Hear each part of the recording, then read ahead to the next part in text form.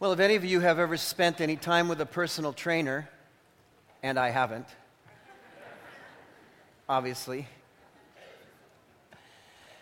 they will tell you that one of the more, and if not most important, aspect of physical fitness and training is core strength, especially as you begin to get older and become more top-heavy. I'm told that the need to have good muscle tone at the center, the very center of your physical body, is critical to take the pressure off of your skeletal structure, your spine. The reason so many of us have back pain as we get older is because we don't really have core strength. And so that weight that tends to gather over the years is being held up by our back, by our skeleton, instead of our core strength, and it brings to us much grief. Well, interestingly, our spiritual lives are very similar. It is necessary for us to have core strength of the soul. And I want to talk to you about that this morning. As you turn in your Bibles to Ephesians chapter 3, the Apostle Paul is going to teach us how to have core strength of the soul. When life is going very well, and it does every once in a while, it maybe doesn't show up whether or not we have core strength of the soul, but when life gets difficult, it will certainly show up in terms of whether you have core strength of the soul or not. And because most of us have lived long enough to know that every day isn't a most wonderful day, we're going to need this core strength of the soul. So I want you to look with me at Ephesians chapter 3. And the Apostle Paul, interestingly, begins to write in this section, and then he gets distracted. I think Paul was the original attention deficit disorder guy. He starts a thought, and then he says, oh, by the way, I got to tell you this about God. And then he just goes off, and then he comes back to it, and we, once again, we're encountering one long sentence. Paul really wasn't big on punctuation, and I can understand why he wasn't. When he started talking about God, there was just no good place to stop. He just had to keep saying, and God is like this, and Christ is this, and Christ has done this for you, and I want you to know that you can have this, and by the way, you need to know about this, and he just kept going on and on and on. And so he has in this grand prayer that we're going to look at this morning, verses 14 and on. It is one of the great prayers that centers our faith and teaches us how we can truly grow in Christ, how we can have core strength, core soul strength. So you'll notice here that Paul says, for this reason, verse 1, I, Paul, the prisoner of Christ Jesus, for the sake of you Gentiles. I can tell right away that Paul has core soul strength just by how he identifies himself. The Apostle Paul, we discover, is in prison. We're not sure what city he's in, but most thought he was in prison in Rome when he writes to the Ephesians. And it would be normal for anyone who's in prison to say, I'm a prisoner in Rome, but by the way, I want you to know this about God. But the Apostle Paul addresses himself as a prisoner of Jesus Christ. Now, that's an amazing identification. Because what he is really saying here is, if God wants these prison doors to be open, they'll be open. If God wants these prison doors to be closed, they'll be closed. Therefore, I'm not really a prisoner of Rome. I'm a prisoner of Jesus Christ. I'm a prisoner here by the appointment of the divine God of the universe. Therefore, I can say with boldness, with confidence, with great settled joy in my heart, I'm a prisoner of Jesus Christ, and when Jesus Christ wants me out of this prison, there isn't any prison that's going to hold me back. Now, I can tell you that that's core soul strength immediately. And so then he goes on to get distracted and talk about, by the way, you've heard of this about the church and that about the church. And then he comes back in verse 14 to what he really wanted to say, and he says, for this reason, I kneel before the Father, from whom his whole family in heaven and on earth derives its name. I pray that out of his glorious riches, he may strengthen you with power through his Spirit in your inner being. This is critical, brothers and sisters. So that Christ may dwell in your hearts through faith, and I pray that you, being rooted and established in love, may have power together with all the saints, to grasp how wide and long and high and deep is the love of Christ, and to know this love that surpasses knowledge, that you may be filled to the measure of all the fullness of God. Now to him who is able to do immeasurably more than all we ask or imagine, according to his power that is at work within us, to him be glory in the church and in Christ Jesus throughout all generations, forever and ever. Amen. Oh, and then he took a breath. Isn't that amazing stuff? Just in the reading of it. This is one of the grand prayers. And Paul is praying this for the Ephesians, but also praying for us. We were on God's mind when Paul was penning this, because he said that you might be able to grasp together with all the saints what you have in Christ Jesus. I trust today you'll be immensely encouraged by this prayer. Let's pray. Father, I just ask that God's people's hearts would be open this morning. Lord, would we embrace what you have granted Paul insight in here, and that it might move its way so into the interior of our lives that regardless of our situation or circumstances, we would be able to be settled in the immensity of the love of Christ for us, and that we might rejoice and grow in the Lord in whatever circumstance we're in. I pray in Jesus' name and for his sake. Amen.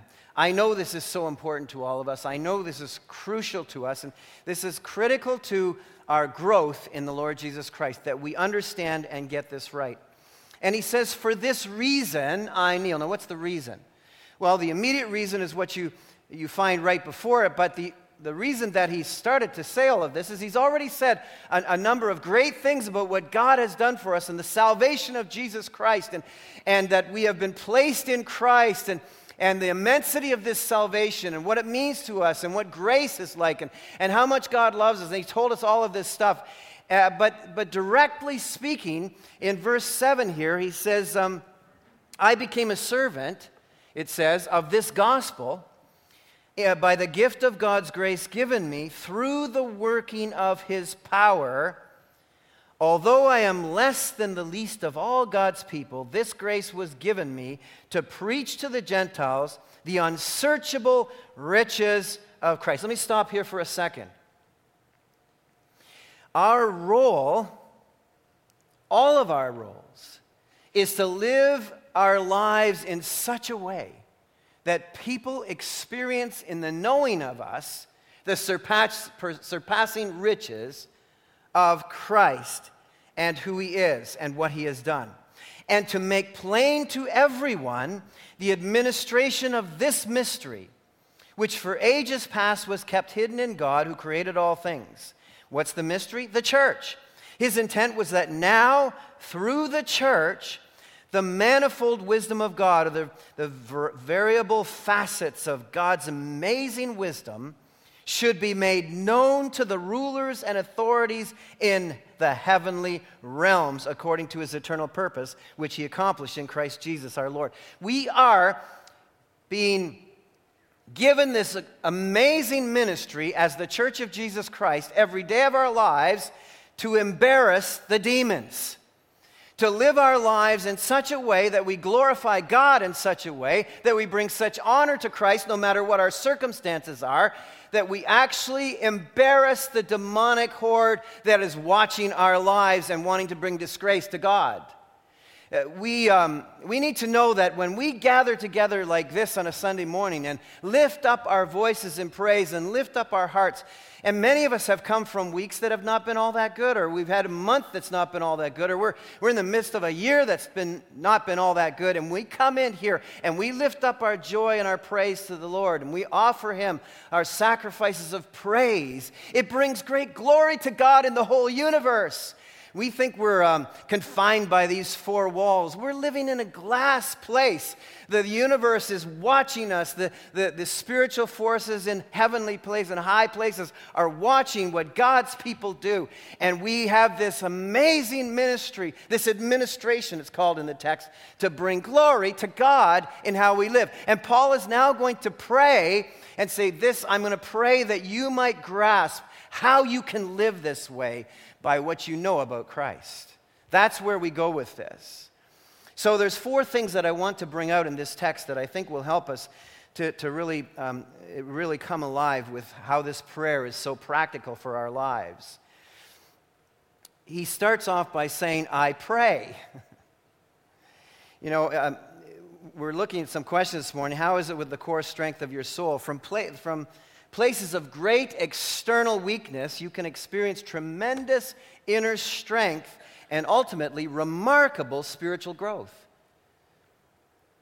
From the apparent appearance of weakness, God's weakness. Now keep in mind, Paul's writing from prison.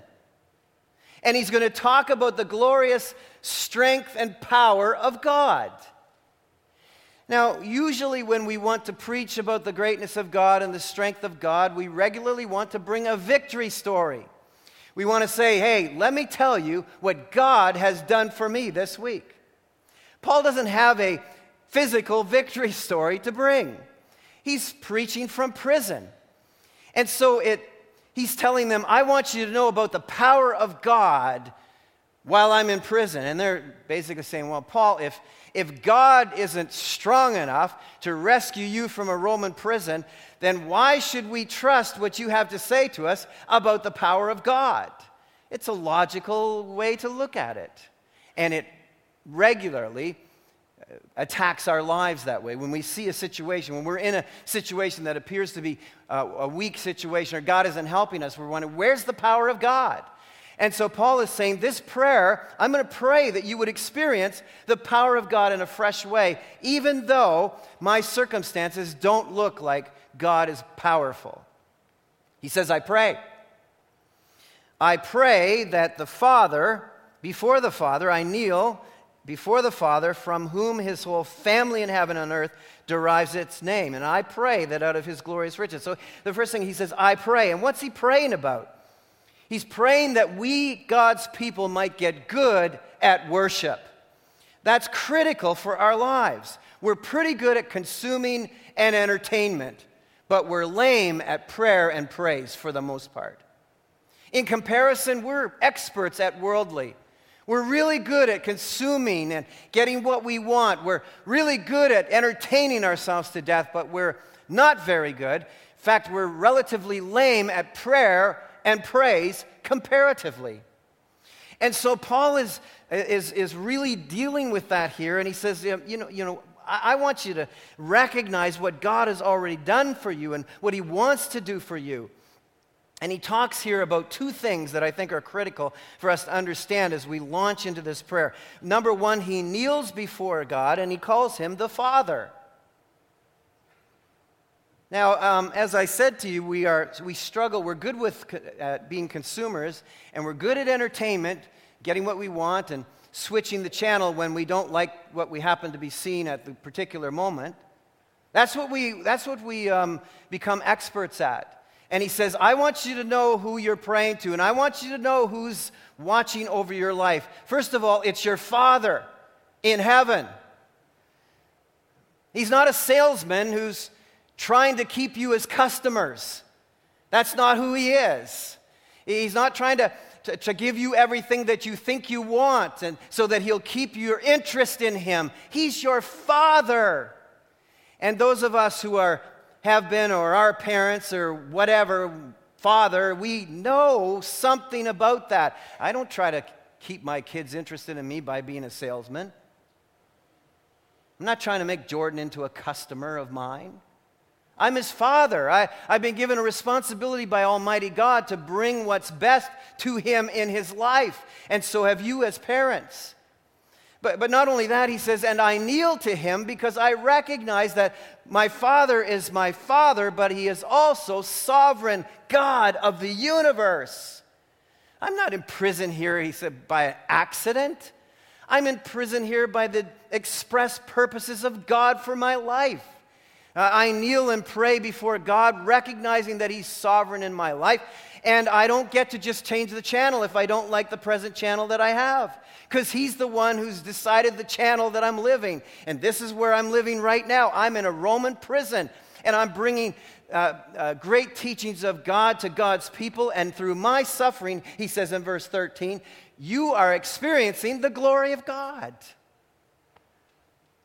So he sets this agenda, important reality for us in the context of prayer itself, to remember we pray to our Father who is watching over us, and we pray to our sovereign God who's in charge and has authority over our lives. And those who understand that worship best.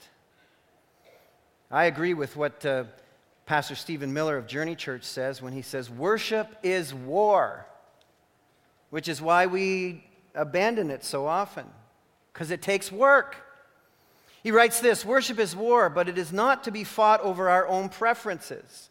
We must turn our energy towards killing the selective, prideful nature within us. We must fight to put to death anything in us that would hinder us from pursuing Christ with all we are. We must fight to worship Him with a joyful adoration that cannot be contained. So the next time you go to church and the music is too loud, or the leader is singing that song you don't like, go to war. Fight against the sin at work within yourself. Fight against consumerism and disunity. Fight for a grateful heart. Fight for the truth to captivate you in a way music never could. Fight to stand in awe of a mighty God who rescued you and graciously sings over you. Fight the true war of worship. I say amen to that. That's the reality of what we are called to do. We nurture ourselves on passive living that we gain from entertainment, when we are called to lift up our lives and worship the living God, which is an active engagement. Worship is not only war, worship is work. And we have to get good at it. We have to get good at presenting our bodies as living sacrifices, being prisoners of Christ, gladly suffering so Christ's glory might be experienced by those around us. Prayer and praise will not take center stage until the big vision we have of ourselves is eclipsed by a big vision of God. That's crucial. So that our lives would reflect in whatever circumstance we're in, let me show you how great God is. Let me show you how much I love Him. Let me show you how much I trust Him. Many of us ask the question, why am I not experiencing growth and confidence and boldness and peace in God? Well, let me ask the question back to you. How much time do you spend with Him? How much work are you willing to put into this? How much warfare are you willing to take on in your life? It's an investment in your relationship that's necessary if we are ever to experience the power of God in our lives and have that core inner soul strength that Paul is talking about here. He's invested a lot of time in the Lord, clearly. He considers his imprisonment a relationship with Jesus Christ. I'm a prisoner of Jesus Christ. I have all kinds of time now to spend with the Lord. Well, there's a second aspect here that I think is important. There are no shortcuts, absolutely no shortcuts to security and encouragement in your life. When the bottom is dropping out of your situation, you need something special. And this is what Paul is praying about here. I want you to show you what he's praying that we would experience. In verse 16 it says, I pray that out of His glorious riches. Let that sink in. God is not depleted. God is not scarce or sparse in what He has for us. Out of His glorious riches, that He may strengthen you with power through His Spirit in your inner being, so that Christ may dwell in your hearts. Let me stop there for a second. The way this is written and constructed, it can cause us to be confused. Because most of us should be thinking, wait a second, I thought I'd been taught, I thought I'd read in the Scriptures that when I came to faith in Jesus Christ, that the Holy Spirit came into my life and indwelt me, and therefore I had already Christ. But it seems like as we're reading here, that somehow we have to pray and ask that Christ might dwell in our hearts. It's unfortunate the way the NIV has constructed this in attempting to fix the Apostle Paul's grammar by adding punctuation. It has brought one long thought into several thoughts, and they should all be linked together with the word that. He talks first of all about inner strength and then goes on to say and modify it with that. He keeps building on it. This is what core strength looks like, that you would have this and that you would experience that and that you would have this. So what he is really saying here is that you may be strengthened with power through his Spirit in your inner being. That, what that really means is that Christ would be dwelling in your heart through faith. You're saying, I thought I had faith. I thought it was faith that I exercised and received Christ in the first place. Yes. This faith is trusting in God kind of faith. The ongoing faith that you will experience in being a believer. And so what he is really saying here is that you might experience the inner strength of the indwelling Spirit, which really is Christ becoming a permanent resident. He uses a special word here in the Greek so that the idea of Christ dwelling in your heart, it's he's a settled resident in your heart as opposed to a visiting alien. That you treat him as if he's here one day and not here the next day, but rather that you have in your life a settled confidence that Christ lives in you and you trust him with all of your heart. You're saying, okay, fine, I get that, but how do I get that? Well, here's how it works. The second point that we want to deal with is this comes through a kind of faith, which means we must get good at trusting God. How does that happen? The major cause for any of us in terms of lacking trust in people who have the authority to have a decision over our lives or whatever is we may not be sure they love us. It is human nature for us to struggle to trust someone who we're not convinced necessarily loves us. And regularly in our circumstances in life, things don't go the way we wish they would go, and we've heard that God is all-powerful, and so we ask ourselves, why am I in prison? Does God not love me? Because he's certainly powerful enough to get me out of prison. So Paul could be asking the question, why am I in prison? Maybe I shouldn't be trusting God the way I have been taught to trust him. Maybe he doesn't really love me, because if he really loved me, wouldn't he get me out of these circumstances?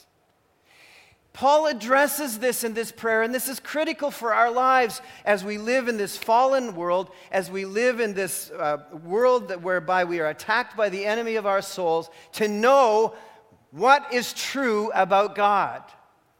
We don't pray the way we ought because we are not really convinced that God is going to offer the right kind of power in our circumstances. In other words, get me out of this.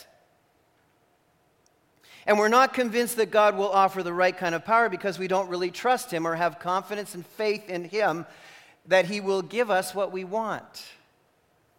And we don't really trust him, and here's the catch, because we are not really sure how much he loves us. And if we don't know how much he loves us until we pray and experience, and he opens up our hearts to the reality of his love for us. And that's what Paul is actually praying for here. He says, so I pray that you, being rooted and established in love, in other words, you were saved because Christ loved you, may have power together with all the saints to now in your situation grasp how wide and how long and how high and how deep is the love of Christ. And to know this love by experience that surpasses knowledge. Here's what he says to him. In whatever circumstance you're in, the reason that you can trust God is because he absolutely loves you in the vastness of any way you can describe love. He says the love of God is higher than the heavens themselves. The love of God is, when we've learned a few weeks ago that when we got saved, what happened?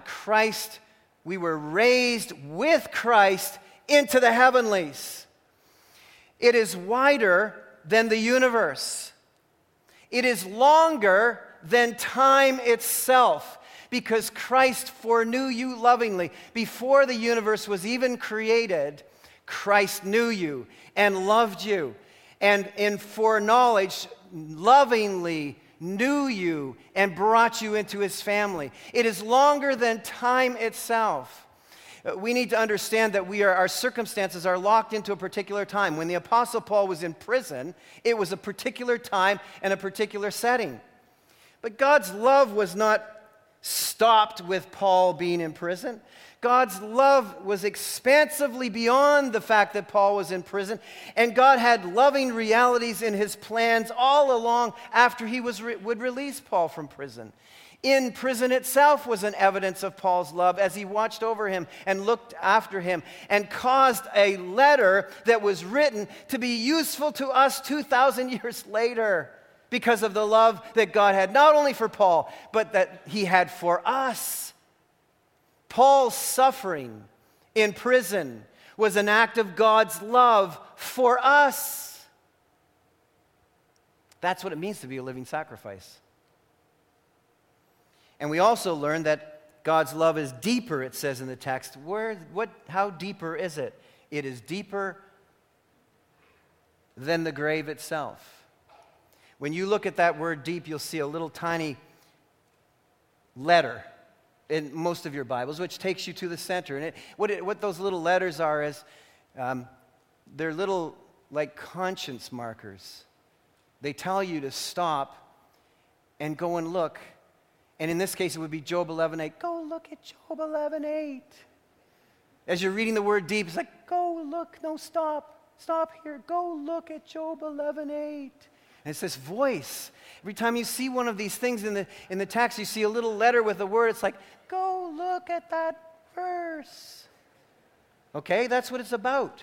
And when you go and look at Job 11:8, it tells you what this deepness is. It is deeper than the grave. So how immense is God's love? God's love is higher than the heavens. God's love is wider than the universe. God's love is longer than all of time. And God's love is deeper than any grave. That's how God loves you.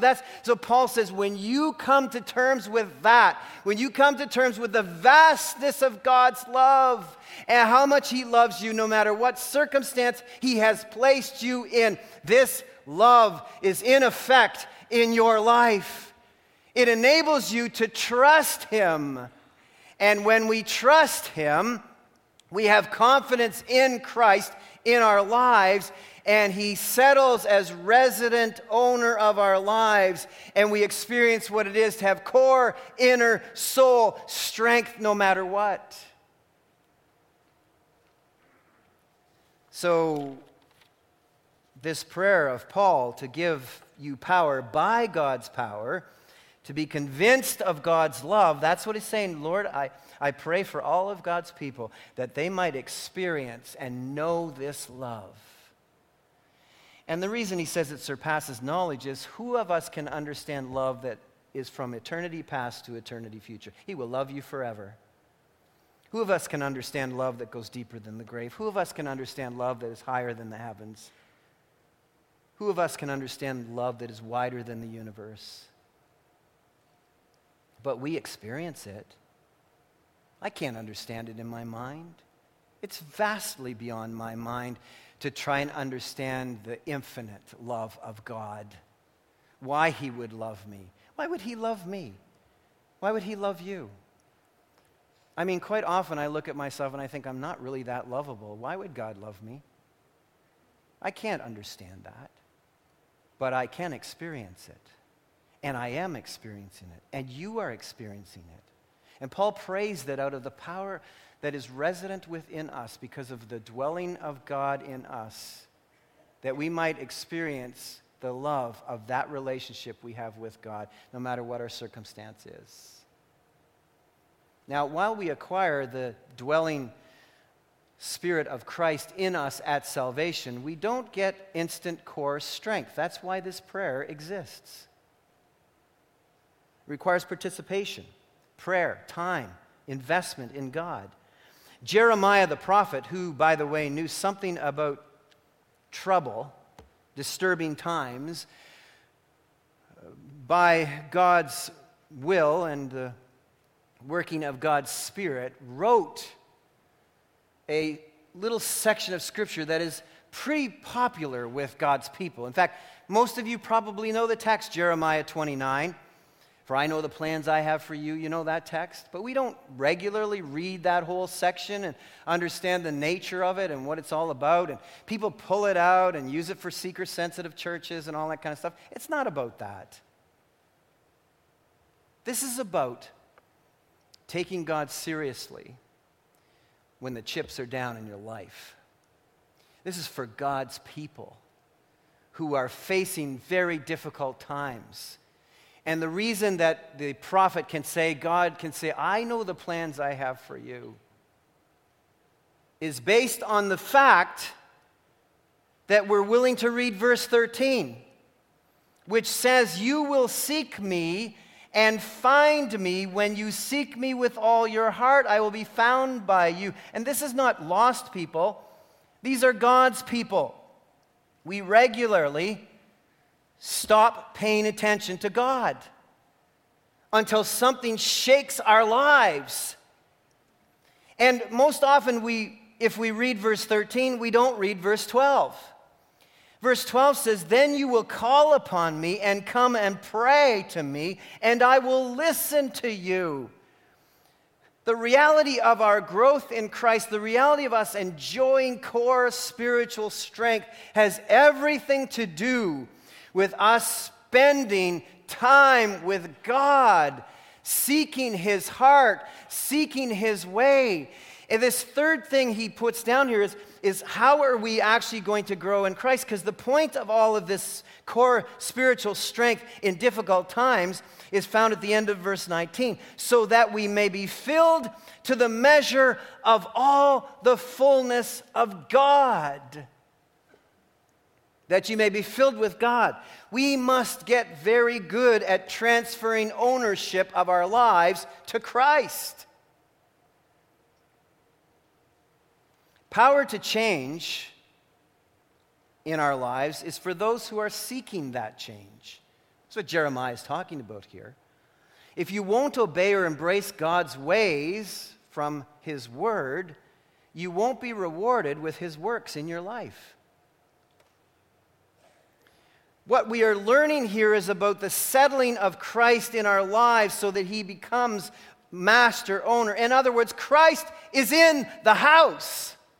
I'm not sure if we paid enough attention to that. The truth of the matter is, this is the one of 5 times that Paul talks about Christ being in us. Because most of the time, we've talked about us being in Christ, right? We learned our address. Our address is in Christ. You're so convinced. You're so excited about that. Our address is in Christ. But 5 times, Paul talks about Christ being in us, and this is one of those times. Christ is in the house.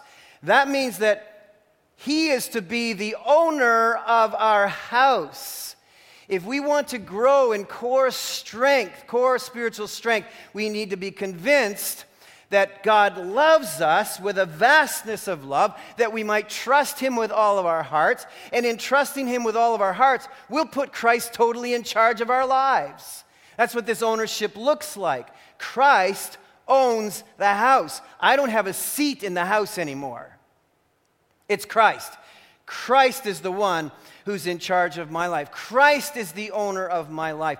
So we treat Christ, who's the owner of our life, as if he's the owner. And the owner deserves to make the decisions in our life. We need to say when someone says, I want you to go here, or I want you to go there, or I want you to say this, you got to say, hey, wait a second, I got to check with the owner of the house. Because that's what you do when you have a house. And we have a house, and God lives in that house, and he's the owner of that house. And you know that regularly there are people coming to your house trying to sell you some gas plan or something like that. Just let me go and look at one of your bills or something, and then you're going to get a bill for $1,000 million for the rest of your life, right? Well, one of those guys came by our house not too long ago, and Bronwyn was home. Nobody else was there. She's not supposed to answer the door, but, she did. So she probably thought it was a possible boyfriend. I'm not sure. But anyway, she's not here right now. But she will hear of this, I'm sure. So she opens the door, and this guy tries to sell her this spiel, and all of that. And she says, no, I can't, because I need to talk to the owner of the house. That's me. It's my house. And that's the way we are to treat Christ in our lives. We are to treat him as if he's the owner of the house. We need to get good at transferring ownership over to Christ. You have to settle on Christ in your life. If you keep your life to yourself, you will actually lose it. That's what Jesus taught us in Luke 17:33. That, by the way, defines discipleship. If you want to understand what we are really all about in our ministry model here at Calvary, it is really this. It is teaching all of us what it means to give over ownership of our entire lives to Jesus Christ. That's discipleship. That defines what we're looking to do, defines what we're about here. And once you really know that Christ loves you, and you really trust him because he does, it will be impossible for you not to be like him. That's what this text insists. If you understand that the Spirit of God dwells in you, the resident power of God is in you, Christ is a settled resident in your life because you trust him with all of your heart, because you know that he loves you with the vastness of God's love, you will be filled to the measure of all the fullness of God. There's no shortcut to this. This is a work of God in our lives, cooperating with God and what he wants to do. This is a test of authentic faith. It's not that you believe in your mind the right things, it's that you actually give over your life to the lordship of Jesus Christ. As one commentator put it, maybe we should be more concerned about the validity of faith rather than the insurance of our salvation. Not a bad point. Well, how do we wrap this all up? Paul says this, now to him who is able to do immeasurably more than all we ask or imagine. Because we're sitting here this morning saying, this is a big ask. I mean, I am in a situation, and I've been in this situation for quite a long time, and you are claiming that I can have this core inner soul strength that will enable me to experience the vastness of God's love in such a way that I can proclaim the surpassing greatness of the glory of God no matter where I go, embarrassing the demons, bringing lost people to Christ in the face of this rotten situation. I'm wondering about this, and Paul says, listen, do you know who God is? Do you know what God can do? The final of this is we need to get good at God. We need to get good at worship. We need to get good at transferring our life to Christ, and we need to get good at trust, but brothers and sisters, we need to get good at God. Who he is. Your view of God changes everything. We ask him for puny things. We're not sure he can take care of us in minor difficulties. We don't expect very much of God because we think he's like us. God is nothing like us. He's not like us. So what is it we do? We don't pay attention to this immeasurably more that he can do. We regularly limit the size of God's love to the size of our wants. In other words, if I'm in a scenario or I'm in a situation that isn't exactly the way I wanted, I assume that God doesn't love me or he's mad at me or something like that. We limit the size of God's love to our immediate wants. Wait a second. Don't you understand that God is actually demonstrating his love to you by the circumstance that you're in as he continues to minister to you and enable you to demonstrate the surpassing of God's goodness even when the life doesn't seem so wonderful? Don't limit God's love to your wants. The size of his love is vast. We limit the size of his power to the size of our courage. Listen, God is stronger than your fears. We think, well, if God asks us to do something, I can only go as far with God as my courage will take me. Are you kidding me? God is more powerful, measurably more powerful, able to take us past our fears. We regularly limit the scope of his plans to the limitations of our preferences. God has a bigger plan than the things that I prefer. You know, I find it very difficult to understand how God could like country western music, but I think he probably does. So for me, I believe that God's an eclectic God. He's made so many different people with so many different interests, with so many different cultures, so many different styles. So when I get together in a gathering of worship, I'm only interested in it whether or not we're worshiping Jesus Christ or not. If we're worshiping Christ, we can do it any style we want, any culture we want, any language we want. It really doesn't matter because God's about getting glory to himself. So don't limit the size of God's plans by the size of your preferences. We regularly limit the ability of God to change us to the limits of our comfort zone. Listen, if you are going to put limitations on God and say, God, I'll stretch as long as I'm comfortable, you're going nowhere. Because growth in God is regularly painful. He's stretching us. His demonstration of his love is to make us and cause us to be more and more full of God. And that's regularly painful. And what we really want is a pampering God. That limits who God is. We regularly limit the shape of his will to the look of our desires. I can tell you that regularly my desires interfere with God's will. We limit the meaning of his word to the extent of our sensitivities. If you are or I are ever going to grow in the Lord, we must get past the place where our feelings dictate which scriptures we will invite into our life or how we will believe the scriptures. God didn't give us his word and invite us to pick and choose based on our sensitivities and our feelings. Well, I don't really like that, so I don't really like how that sounds. I'm not really sure I want to embrace that. Listen, if God's word is going to have authority in your life, then we don't get to pick and choose based on our sensitivities and feelings. We accept what God teaches us and says. And we have all of these limitations in our lives. These are representative of people in our lives. And we still call him God. If you're going to put limitations on God, don't call him God. This is what this prayer of Paul is all about. Listen, I'm in prison, prisoner of Jesus Christ. The vastness of his love sustains me. The vastness of who God is and his power will take care of me. So therefore, Paul is liberated to shine forth the glory of God and embarrass the demons, forever having rejected God in the first place. You can never exhaust him in what you ask or have a lofty enough imagination for what he can do. Think about that. There is nothing that you could ever ask God that he couldn't do. And there is nothing you could dream up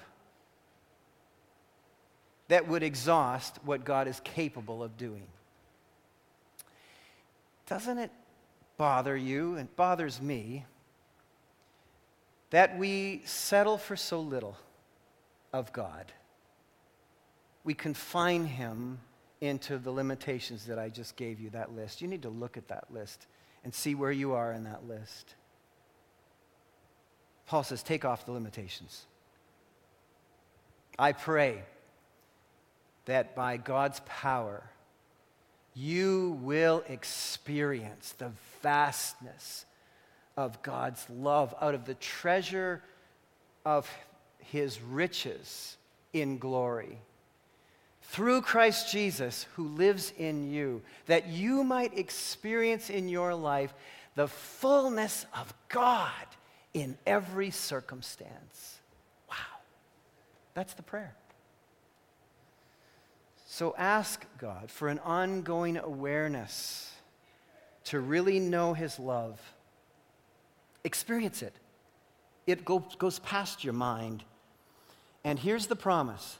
Everything in your inner life will come into alignment. It'll fall into place if you embrace what God has for you here.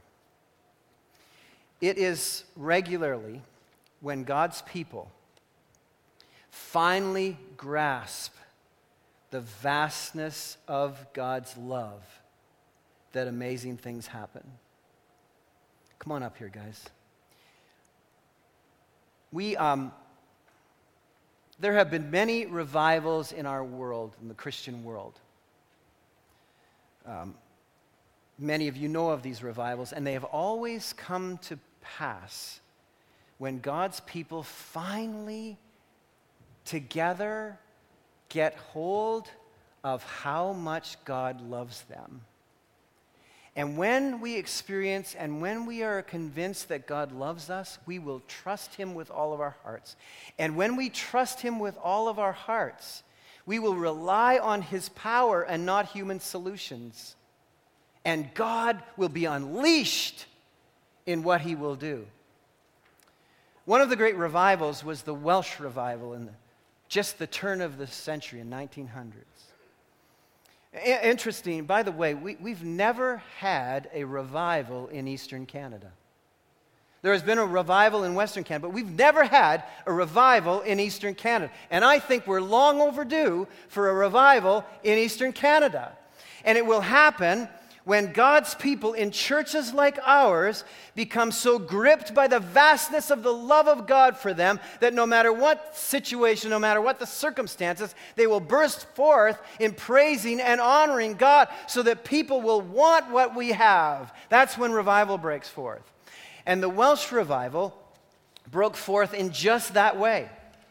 One of the great songs, which we're going to sing in a few moments, was used mightily of God, called Here Is Love, was used mightily of God during that revival in Wales those many years ago. But I want to just give you a quick summary that it's difficult to comprehend the degree to which the revival changed people's lives. But I want to give you a little hint. There was dramatic decline in drunkenness, and bars were deserted. Each night churches were packed with worshipers. In one of the most populous valleys, young men and women walked in procession through the streets singing hymns and going to pubs, public houses, to invite people to know the Lord. And many of the places that they went to were completely deserted. People had left the bars. They had come to know Christ. But in one bar they went to, there was a solitary customer sitting gloomily alone. And the story goes that suddenly the evening air was rent with the jubilant voices of happy songsters just outside the door. And so infuriated was the owner of the pub and his wife that they started to throw empty ale pots at these choristers singing the great songs of God. And so disgusted with the conduct of the host and hostess of the pub was this solitary figure that he rose from his seat, joined the enthusiastic processionists, went with them to church, and surrendered his life to Christ. That's what happened in this revival. The bars were not the only places that were empty. Dance halls, theaters, football matches all saw a dramatic decline in attendance. The courts and the jails were deserted. The police found themselves without any work to do. The story is told that the policemen in one precinct closed their station and formed a choir to sing at revival meetings because they had nothing else to do. Can you imagine? Long-standing, this is not made up, this is true, this truly happened. Long-standing debts were repaid, church and family feuds were healed, new unity of purpose was felt across denominational lines. Perhaps the most dramatic change occurred in the lives and the hearts of the miners in the coal mines.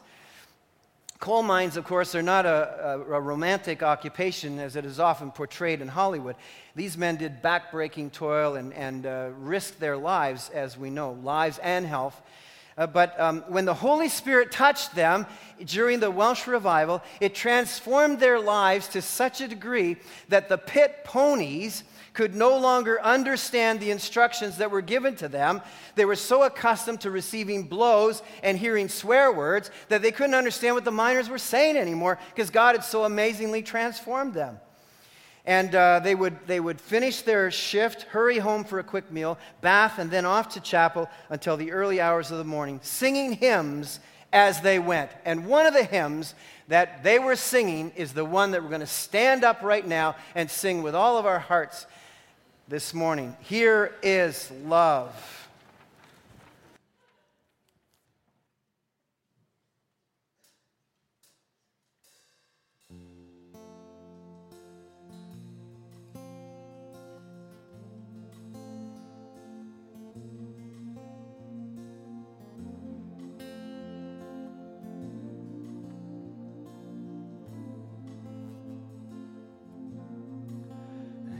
Is love vast as the ocean, loving kindness as the flood.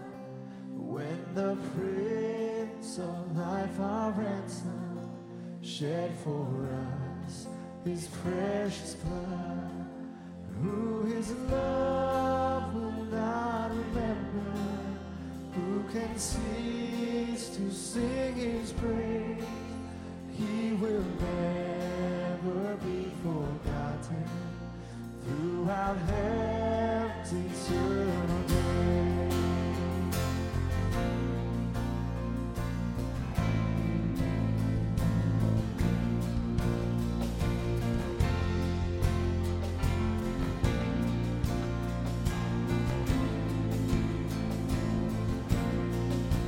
And on the mount of crucifixion, fountains open deep and wide.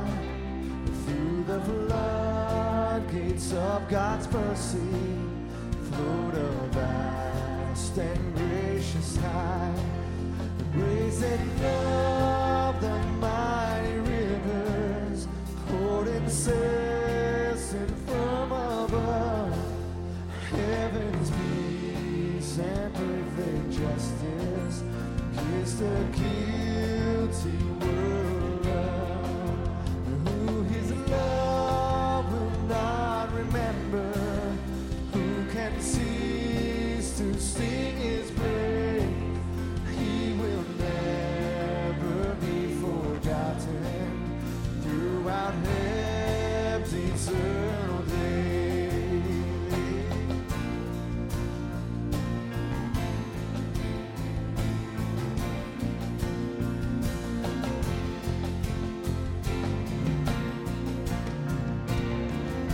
Come on, church, let's declare this truth now. No love is higher, no love is wider, no love is deeper, no love is truer, no love is higher, no love is wider, no love is deeper, no love is truer, no love is higher, no love is wider, no love is deeper, no love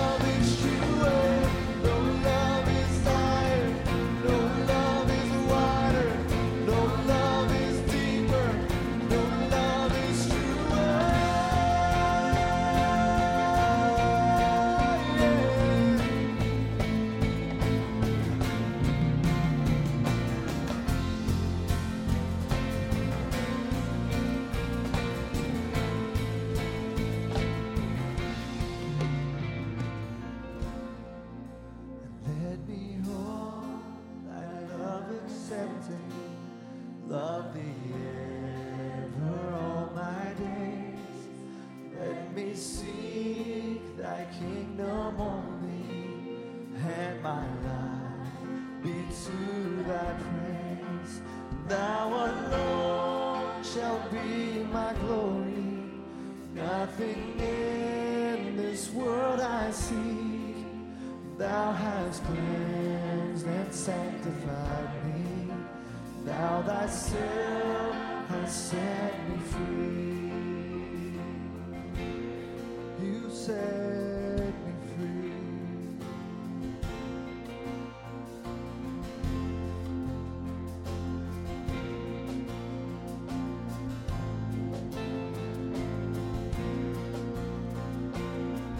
No love is higher, no love is wider, no love is deeper, no love is truer, no love is higher, no love is wider, no love is deeper, no love is truer, no love is higher, no love is wider, no love is deeper, no love is truer, no love is higher, no love is wider, no love is deeper, no love is, come on church, no love is higher, no love is wider, no love is deeper, no love is truer, no love is higher, no love is wider, no love is deeper, no love is truer.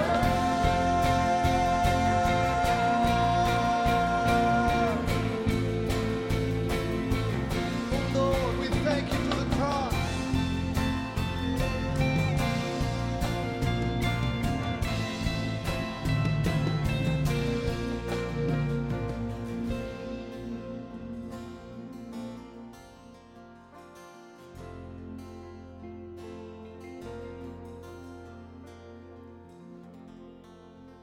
So, what is your plan to handle the multiple disappointments of life and still be an overcomer? What would need to be true of your life for you personally, be able to call yourself in prison a prisoner of Jesus Christ? Or on a sick bed to claim that you're on God's sick bed? Or when God takes away a plan that you had on your heart and takes it away for something else that he wants? What will enable you to stand and proclaim and praise and honor our glorious God and Savior, the Lord Jesus Christ?